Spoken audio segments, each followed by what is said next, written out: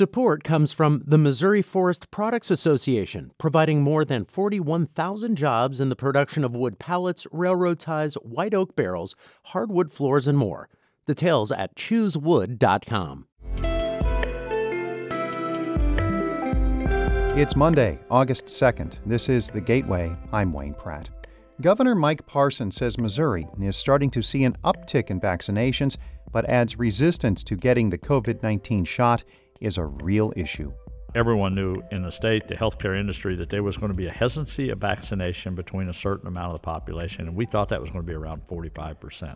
So all this is coming true. St. Louis Public Radio's Jason Rosenbaum speaks with the governor about Missouri's COVID-19 response in just a few minutes. The St. Louis Department of Health is urging people who attended last week's county council meeting to quarantine. Acting Health Director Dr. Fred Eccles says a St. Louis resident who was at that session has tested positive for coronavirus. Hundreds of people attended the meeting to protest the county's new mask mandate. Eccles says he's worried the event could spark a wider outbreak. Because we're not able to identify the individual's movement over the course of that event, our recommendation, as was issued yesterday, is for everyone who attended the event to quarantine for 9 days. Our thanks to Five on Your Side for that audio. Eccles says people at the meeting should also get a coronavirus test and monitor their symptoms. About 140 detainees from the downtown St. Louis City Justice Center are being temporarily housed in pods at the medium security institution known as the Workhouse. Public safety officials transferred the detainees over the weekend following the second disturbance at the City Justice Center within a week. Acting Public Safety Director Dan Isom says the move will allow officials to more rapidly fix the locks within the City Justice Center. And we believe that this is the best option going forward for a facility that has been neglected for 20 years. Isom says about 25 detainees manipulated locks and broke out of their cells on Friday. Officials used pepper spray to regain control. Nearly 3 years ago, Missouri residents approved medical marijuana. Now, supporters of legalization are launching campaigns for recreational use. But as St. Louis Public Radio's Corinne Ruff reports, one cannabis industry leader worries the campaigns are premature. Brennan England has been weighing in as a consultant on two competing campaigns to get adult-use cannabis on the 2022 ballot. He's the executive director of the Missouri chapter of Minorities for Medical Marijuana, and he says there are some pros and cons to both groups' plans.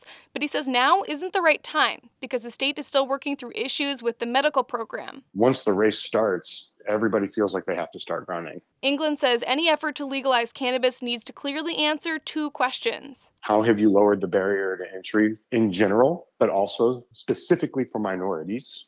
And what are you doing to get people out of jail and repair their lives? State lawmakers are also pursuing a legislative path to legalization. I'm Corinne Ruff, St. Louis Public Radio. A year and a half after he was let out of prison early, ex-Illinois Governor Rod Blagojevich is going back to court.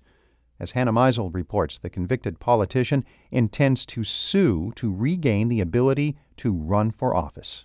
Blagojevich says he's filing suit to challenge the constitutionality of the 2009 impeachment proceedings against him and his ban on running for state or local office in Illinois.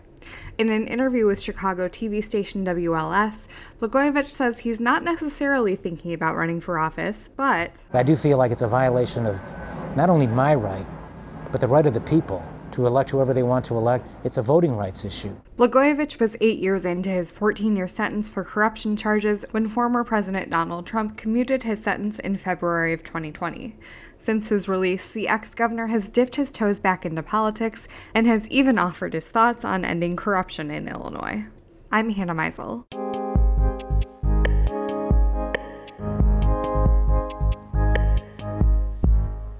The pandemic is flaring up again in Missouri, with hospitals in some parts of the state filling up with people who resisted getting the vaccine.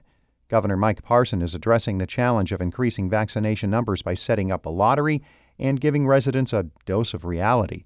During an interview with St. Louis Public Radio's Jason Rosenbaum, Parson explains how his administration is responding to the Delta variant-fueled surge. Well, first of all, I think it's important to point out when the vaccine came out, first came out in December and January, we knew at that time, everyone knew in the state, the healthcare industry, that there was going to be a hesitancy of vaccination between a certain amount of the population, and we thought that was going to be around 45%. So all this is coming true. I think it's also important to realize that vaccines have only been available to all general public for 4 months. We've never had the ability to be able to do that. So we knew we're at this point now where we were going to be this hesitancy. So that's why we did a $5 million marketing campaign in the state of Missouri, trying to encourage people to do it. Trying to make vaccine where it's readily available, that where actually people walk past it every day, no matter where you're at, no matter whether you're in rural Missouri, urban Missouri, you have the availability of vaccine, whether it's the doctor's office, whether it's the pharmacies, whether it's department stores, whether it's grocery stores, we have the ability to be able to do that. We did the incentive program here, trying to move the needle on that, to trying to say, hey, does this really work or does it not? And you weren't a fan of incentive programs. You told me that, but you decided to go through with that anyways. Why did you decide to do that? Well, again, we're trying to move those numbers up, and the Delta variant changed the game plan. And that's why I say you have to be so flexible in this to be able to move. But when that Delta variant started coming up, and we seen that the people that were at the most risk, so that was a tool we had. We put it out there, and it worked. I mean, there's been very good success with that. I think we've had over 250,000 people sign up, for the programs that we have. But more importantly, we went from about 5,000 vaccines a day in the state of Missouri to probably now we're up to somewhere between 15,000 and 20,000. So it's changing the needle. What have you heard the reasonings behind why people are hesitant to get vaccinated? I think people don't know who to trust, who to believe.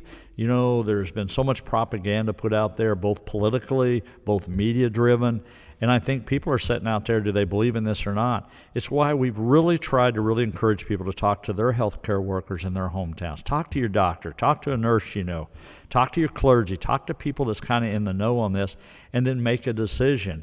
And those are the things that I think really move the needle. And just what you said, I think we all realize now in our communities, no matter where you live in Missouri, you're knowing somebody that's been affected by this, and we realize who it's affecting now. High-end leaders like you, Roy Blunt, Josh Hawley are all saying, get the vaccine, I've gotten the vaccine, it's safe, it's effective.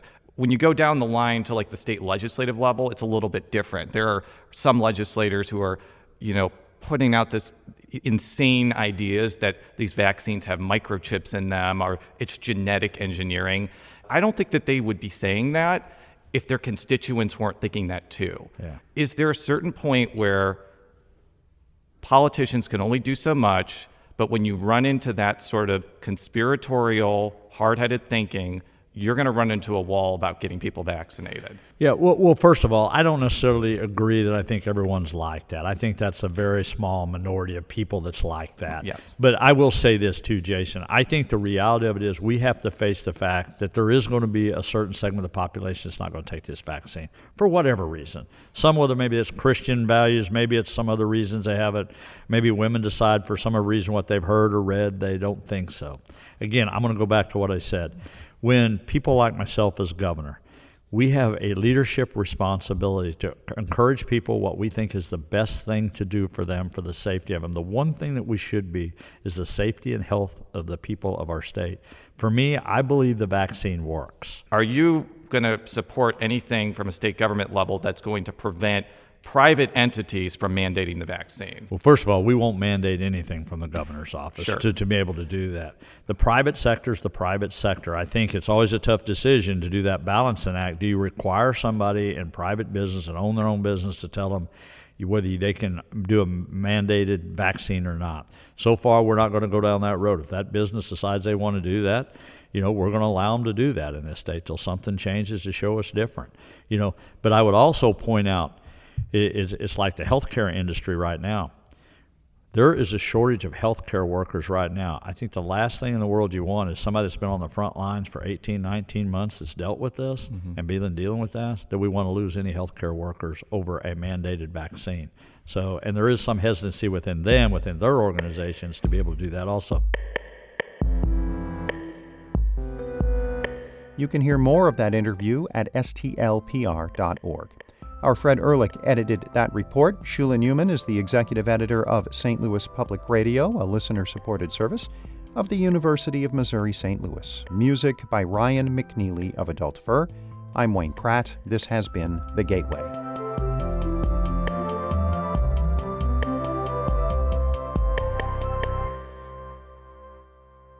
Support comes from Mosby Building Arts, a design-build company committed to remodeling the right way. Visit callmosby.com to get project inspiration for any room of your house.